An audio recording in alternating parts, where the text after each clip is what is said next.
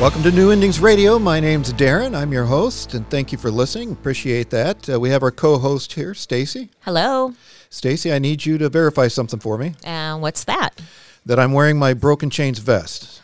You are wearing your Broken Chains vest. Thank you very much. I promised all the Broken Chains people that I'd wear my vest on every show if they let me in.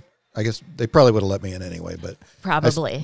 But I still made the promise, for wearing it every week. But for those of you that don't know what Broken Chains is kind of an offshoot of Celebrate Recovery. I don't know if offshoot's the best. Yeah, they are motorcycle enthusiasts that have a heart for Celebrate Recovery. That's right. That's what they say, and they're a great group of people. But they all ride motorcycles. Now they let me in. I'm kind of chicken. I don't ride a motorcycle, but you can be an associate member and get into Broken Chains also. So they let me in as an associate. So I'm proud to wear the vest, and I just wanted to make sure that they knew that I was doing that for them. Yes, you are. Okay, well, great. Well, on this show every week we interview different people that are just real people with real issues, and so they kind of relate to you folks out there.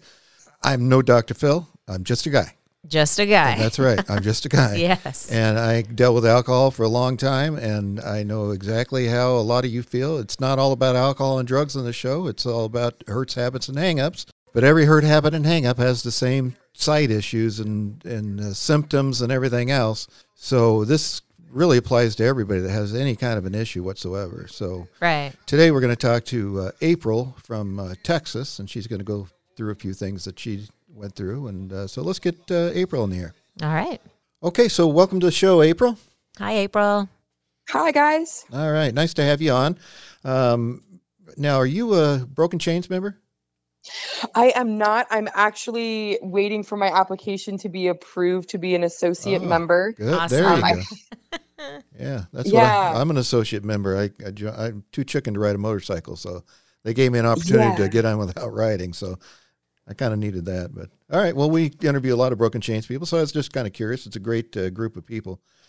Hey, look, most of the people don't know, who you are or what came up, and a lot of things that we deal with and later in life, happen in our childhood. So why don't you just go back and kind of tell us a little bit how you grew up? I mean, did you grow up in a Christian home, or was it dysfunctional, or what was going on? I did not grow up in a Christian home. My mom was a member at a Protestant church, but we went on Easter and Christmas. Oh, okay. So we didn't have a whole lot of religious influences growing up. Okay. We had a ton of dysfunction. My parents were oil and water. They were a mismatch from the beginning. Why is that? They never should have been married. My dad was a self-proclaimed hippie who vowed to never work for the man. So he was an artist, and he was a painter, and he did antiques. And my mom came from a very structured home. Her father was a 3-time Vietnam vet, led a very structured home. So complete opposites, right? Absolutely. 100% oil and water. They really had no business being together. My mom probably was trying to shock and awe my grandfather. And really all she did was walk into a spider web of learned traits my dad learned from watching his father parent and husband. Right. So my dad was very verbally abusive. He was very unfaithful. He was never home at night. He was not a father figure, nor was he a husband in any way. So how long did that marriage last? My parents got a divorce when I was 4. Oh, okay. And my mom never really had to keep my dad away. He just kind of disappeared one day and would reappear on his whim. So what'd your mom do then? My mom had chronic migraines, and she had very bad depression. So she would sleep all day. Okay. She would sleep all day, or she yelled at us. So it was always better if she was sleeping than yelling. You must have been about grade school about that time. So how'd that affect your schooling? A lot. I actually ended up staying back in first grade. I could read going into first grade, and with the trauma of my dad leaving and my mom meeting her new spouse, who was not a very great man, I completely forgot how to read. So I couldn't read. I could read, then I couldn't read until I was in 5th grade. I finally got a teacher who started to slowly identify that I had learning disabilities and I was struggling with dyslexia. Well, that had to be uncomfortable with your friends and everything. I was one of those really great kids who could fake it till they made it. Oh, okay. My teachers didn't even know I couldn't read until I hit 5th grade. So I was really good at context clues. I was really good at figuring it out. Right. My mom was not very emotionally available. She was wrapped up in this new relationship. I had a little brother and a new stepsister, and I was the oldest. So I was required all of my elementary school years of getting my siblings dressed and ready for school, making sure their homework was done, making sure that they were in at, a certain hour. And so I played mom while my mom focused on working 2 jobs. Well, how'd the relationship go with the new stepdad? He, from the moment he walked into my brother and I's life, my brother was only 9 months when this man came into our lives. And he didn't really have time for us then or ever, really. We were more of a burden. So he would do things where he would plan events where only one of us could go. And then my mom would feel bad about splitting the 2 of us up, so they would just go without us. And it was my mom, my stepdad, and the stepsister would go do these fun family things and drop my brother and I off at my grandmother's house. All right, well, we're going to take a little break here because I know that you said something about him making you live in the basement and everything. We got to hear a little bit more about that, so we'll get back to April right after this. Hi, this is Darren, host of New Endings Radio. We want you to be a part of our effort to get as many people as possible out of denial and into some sort of counseling or support group. I've been there myself through years of alcohol abuse, and our co-host Stacy, she's dealt with her own codependency and food issues since she was a small child. We know how difficult it is to make that first step. We could use the help of people like you that would like to help people change their lives. You can go to our Facebook page, New Endings Radio, and find everything you need to help us out with whatever you can give.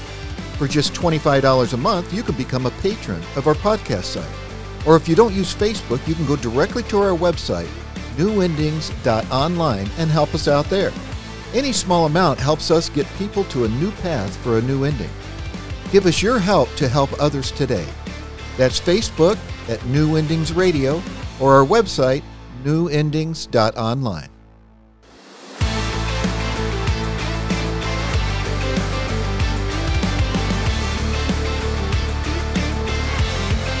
All right, well, welcome back to New Endings Radio. We're talking to April from Texas today, and April, right before the break, April was starting to go into why she was living in the basement. I guess stepfather didn't think much of the 2 of you and treated his own daughter a lot better. So you got to tell us about this basement thing. What was going on there, April? So the basement really acted as our sanctuary. So in the scheme of things, I'm grateful for the basement because it gave my brother and I a safe place to be a little family, the 2 of us. Wow. So I looked out for my little brother more than anything. So the basement became a place where I could retreat. And in that retreating, is where my drinking habit started. Well, you're still pretty young, aren't you? I was very young. So between 6th and 7th grade is really when I really drank a considerable amount. What made you start to drink? I mean, of all things, what put that in your head? It was easily accessible. I woke up in 6th grade and I looked like a woman. I passed as 21. I could go into any of the liquor stores and buy alcohol. It was easily accessible to me. Once I had my first taste, I knew that was an easy way to escape. Well, what made you want to have that first taste? What happened in that situation? My first taste was at a sleepover at a girlfriend's house. Okay. She was being sneaky. And once I had that first buzz, I was like, wow, that takes the edge off. Let's keep doing that. Well, that explains things. So you were drinking to kill the pain of what was going on at home. Absolutely. Okay. The pain of, I struggled with a learning disability, so I was always struggling in school. I was dealing with the physical, emotional pain of being home. And I just didn't really fit in, and alcohol made everything numb. Right. Yeah. I can imagine. So your stepfather, I mean, was he abusing you also, or? Very physically abusive. He threw me down the stairs a few times. He's broken both my wrists. He's broken things over my head. He would pick me up by my hair. He was just really... He came from a very abusive family and didn't abuse his own daughter. He only took it out on me and my little brother. Wow. Okay. Well, that's obviously a problem. I can understand how you were thinking about yourself. I mean, what were your thoughts about yourself, your own self-esteem and that type of thing at that point? I don't know if I really had any. Right. Honestly, it was always easy to visually sexualize me because I looked so old. Right. I had curves like a woman. My hair looked like a woman. My face looked like a woman. I put on a little bit of lipstick and you never would have known how old I was. Mm-hmm. And so I learned at a really young age to be comfortable in my own skin, that I could use it to my advantage. I could use my looks to my advantage. I could get out of things. I could get into things. Right. Okay. It worked for me. So you look 21, but you're only, what, in like the 8th grade or something? How? Yeah, I was about 14 at this point. Okay. And so you're still going to school, I guess, but you're drinking the whole time? I was, yes. I went to school because that was my refuge away from the storm. So school, I drank. I put 2 or 3 shots in my tea in the morning on my way to school. I kept a flask that was full with me at all times, so I drank that throughout school. So by the time I'd get home at the end of the day, I had already consumed almost a half a bottle. That's crazy at that age too. Yeah, well, like we said, you're killing the pain. I mean, you come home to that kind of environment that chaos. Yeah, exactly. I can understand that. So you were still living at home then and living in the basement? Or? I was. I lived at home until I was about 15, and my stepdad came home and brutally attacked me for no reason. And at that point, I knew that I couldn't stay. I had to pack up. I had to leave. And I packed everything that I truly loved into a cardboard box and got into my boyfriend's car and drove away. And I never lived under my mother's roof ever again. Where were you living then? You're only 15. I lived here, there, everywhere. I had some really great friends, so I would stay at this person's house a few days and then that person's house a few days, and I'd rotate out so sporadically that no one really knew that I didn't have anywhere to live. And you're still going to school and doing all that. That's crazy. Still going to school, still trying my best to just I always wanted to be a doctor, and so I really always wanted to achieve academic success. But without the lack of parenting, with the lack of my teacher's help, I was just a fish floating in the sea. Well, you're 15, you're couch jumping, and I mean, you still had to have money to live, and I'm sure that people weren't just giving you money. How were you supporting yourself? I did. So I was at a barbecue and I met a man who owned a restaurant, and he, thinking that I was 21 because I looked 21, just hired me. I was one of his main waitresses and his bartender for almost 2 years. I worked for them, and they had no idea that I was just a child. Okay, time out. You're 16 years old and you're a bartender? Yeah, I was. And you have an alcohol problem. Yeah. That sounds like a very bad combination. Bad recipe there. But I didn't drink at work. Oh. While I was at work, I would get there with a buzz. Let's get it clear. Yeah. But while I was working, I knew there was strict well, I don't think it's called TABC there, but there was very strict alcohol laws, right? And so it was very widely known that if you were a bartender, you were not allowed to consume alcohol behind the bar. Right, so I did not want to lose my job. I didn't want them to find out that I wasn't old enough. All right. So you're doing all this and still going to high school? The whole time. Okay. Wow. My teachers had no idea. It's funny. They would say, well, take this to your parent and have them sign it. Okay, teacher. Let me have my parent sign that in the parking lot. Wow. That's something else. All right. So I guess you met your future husband at that point, but he wasn't really a boyfriend. He was more support or something, you were telling me?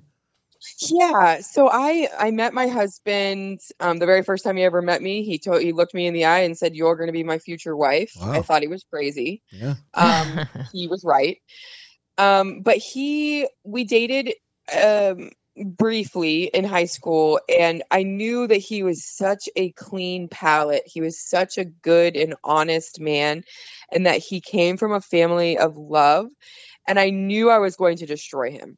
I knew that I was broken goods, that I was just going to hurt him. So I broke up with him, but we continued to stay in each other's lives from that point on. He was always a consistent. He was always there to help. He was always there to just be a good person. All right. Well, we're gonna take a little break here, and when we come back, I want you to kind of tell everybody about the story about how you, because you're still in high school, you're working full time, you're trying to make everything happen, and you end up getting basically kidnapped, I guess, and held in hostage from a guy that rapes you and everything else. We're going to have to hear a little bit about that. So we'll be right back with April from Texas.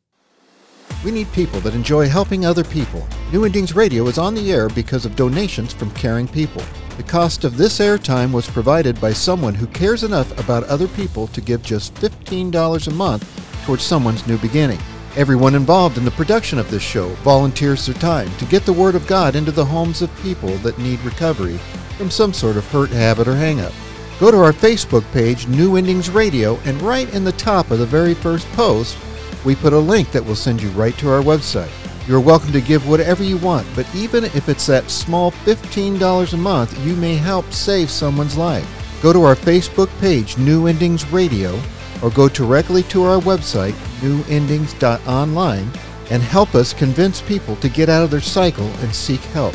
Go to our Facebook page, New Endings Radio, or our website, newendings.online, and help with as little as $15.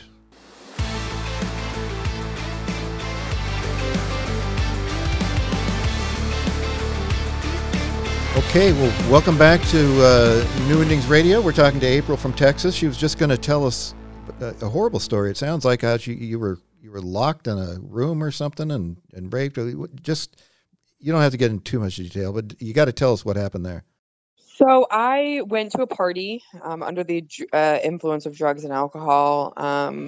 I dated a man super briefly that was a very horrible person. Everybody left the party, left me alone with this man. He told me what he was going to do to me, and I fought for as long as I could. He ended up padlocking me into a room. I finally found the key and escaped her after about 16 hours. Wow. And it just never was I was never the same after that. I locked myself in my room for almost 9 months. I didn't come out. I quit my job. At this point, my dad was home from jail, and I just stayed in my room. I didn't have any reason to interact with the outside world. Were you still drinking at that time? Oh yeah, probably. I was probably at the peak of my drinking at that point. And I had friends that worked at the liquor store who would drop my liquor off to me, so I never even had to leave the house at the end of the day. So how'd you get out of that whole cycle? Well, that's really where I met Jesus, is in this dark cavern that I was in. I had a friend who left a bunch of CDs at my house, told me to listen to what I wanted to. And in that stack of CDs was a band called Jars of Clay. Most of you probably know them. They're good. I put in the CD and I listened to it for 24 hours straight. And in that 24 hours, what I realized was that not only did God create me, but he loved me, he cherished me, he loved me. He walked in behind me, beside me, and in front of me always. And in that moment, I found God. I found the thing that was going to make the pain go away. Right. Or not go away, but he made it make sense. Heal it. Yeah. Yep. So I emerged out of this room a different person. At this point, I'd been in my room for so long. Most of my friends had moved on with life, and I needed to find this new footing. I realized that living in the hometown I was in was not going to be good for me. And I moved to Florida with my grandmother to escape this drinking. And I found myself a church home. I was drinking, but I wasn't drinking to excess. I made better choices of friends and environments to hang out in. I drank socially, but not so much addictly, if that makes any sense. Sure. Right. And then I guess there was another issue that you... Yeah. Okay. I went on a bad date, and he took advantage of me. And in the end of that, I ended up pregnant with my daughter. I have never in my life been so low. Wow. I needed something had to save me at this point, because what were you thinking? I knew Jesus.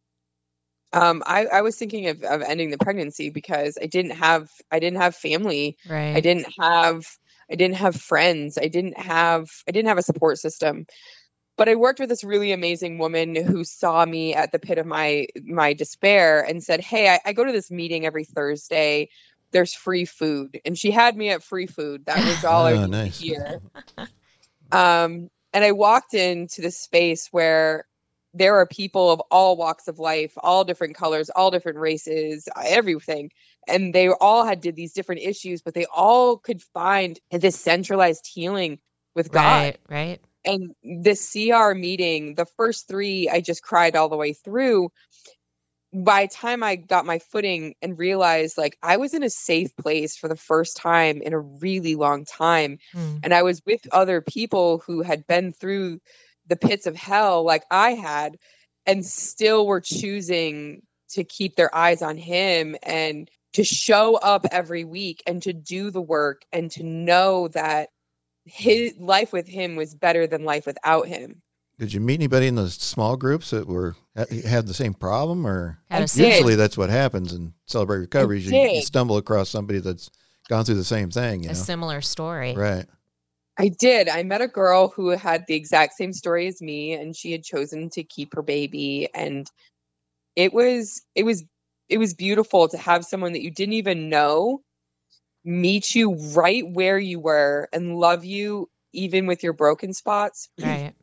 Couldn't recall the girl's name for the life of me, but she changed my life so profoundly because she showed me that even at her darkest, there was hope. Right. Okay. Well, where does your husband come into all this stuff? Because he's been hanging around for a long time, and I haven't really heard anything about getting married or anything. Where'd that come in? He has. So he was one of the first phone calls I made when I found out that I was, and his first reaction was, "Come home. Anything of you is mine, and I love you and your baby just as much." Wow. And so I did. My husband and I, we were together for 15 years before we got married. We actually just celebrated our 10-year wedding anniversary in September. Oh. He gave up his entire life and moved across the country to be with me and to help me raise our daughter together. And so he came to see you in Florida? At that point I had moved to Texas. Okay, so you're back in Texas. So now you've changed cities. Did you get right back into Celebrate Recovery when you got to Texas? I did. Oh, I did. Okay. Nice. They were hard to find at first because there weren't a lot of them. So with the help of the church that I was attending at that time, we actually started a Celebrate Recovery. Nice. And we operated for over 2 years. We eventually had to close our doors. We didn't have pastoral support, but it gave me a break in between having CR and being so immersed in it and not having CR.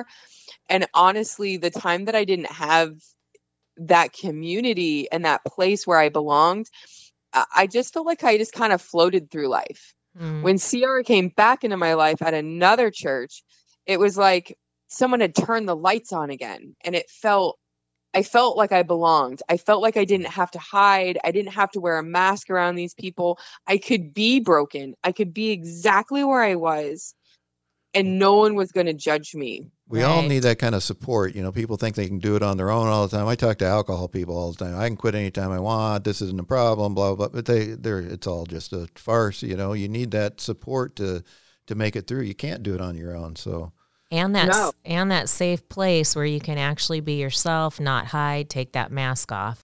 And a lot of times people, even when they are with their friends who they are trusted friends, they don't open up. They're not truly who they are. And I find that my CR my CR family is the reason why I have healing. Yes. And it's not because I am doing all this work. It's because Jesus is there every single time. And he loves me, and he's ready with a warm blanket of grace to wrap around me in my brokenness.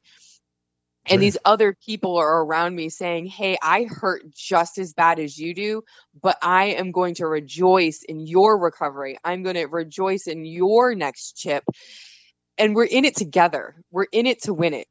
And I see these people who are professionals who would never take this mask off in public. Right. But they come here and they show up freely every week. And for me, it's the highlight of my week. All Wednesdays are my non-negotiables. Without CR, I don't have a compass. All right. Well, April, thank you so much for coming on and being so honest with us and telling us what Celebrate Recovery did for you. And for everybody else, we'll be back next week with another guest and another story. Thank you, April. Thanks, guys. We like to end each week with the Serenity Prayer. God, grant me the serenity to accept the things I cannot change, the courage to change the things I can, and the wisdom to know the difference. Living one day at a time, enjoying one moment at a time, accepting hardship as a pathway to peace, taking as Jesus did the sinful world as it is, not as I would have it, trusting that you will make all things right if I surrender to your will, so that I may be reasonably happy in this life and supremely happy with you forever in the next. New Endings Radio is a nonprofit organization, and we need your help to stay on the air. We depend on listener support to keep things running, and we need you to do what you can. Go to our website, newendings.online, and click on a donate button. You can give as little as $10 because every little bit helps us continue helping people that might be at the end of the road. You can go to the GoFundMe website and find us at New Endings Radio and give what you can there. The whole purpose of New Endings Radio is to get people to understand they are not alone and that we all have hurts, habits, and hang-ups. Even the rock-solid, go-to-church every Sunday kind of Christian has issues they need to address, even if they won't admit it.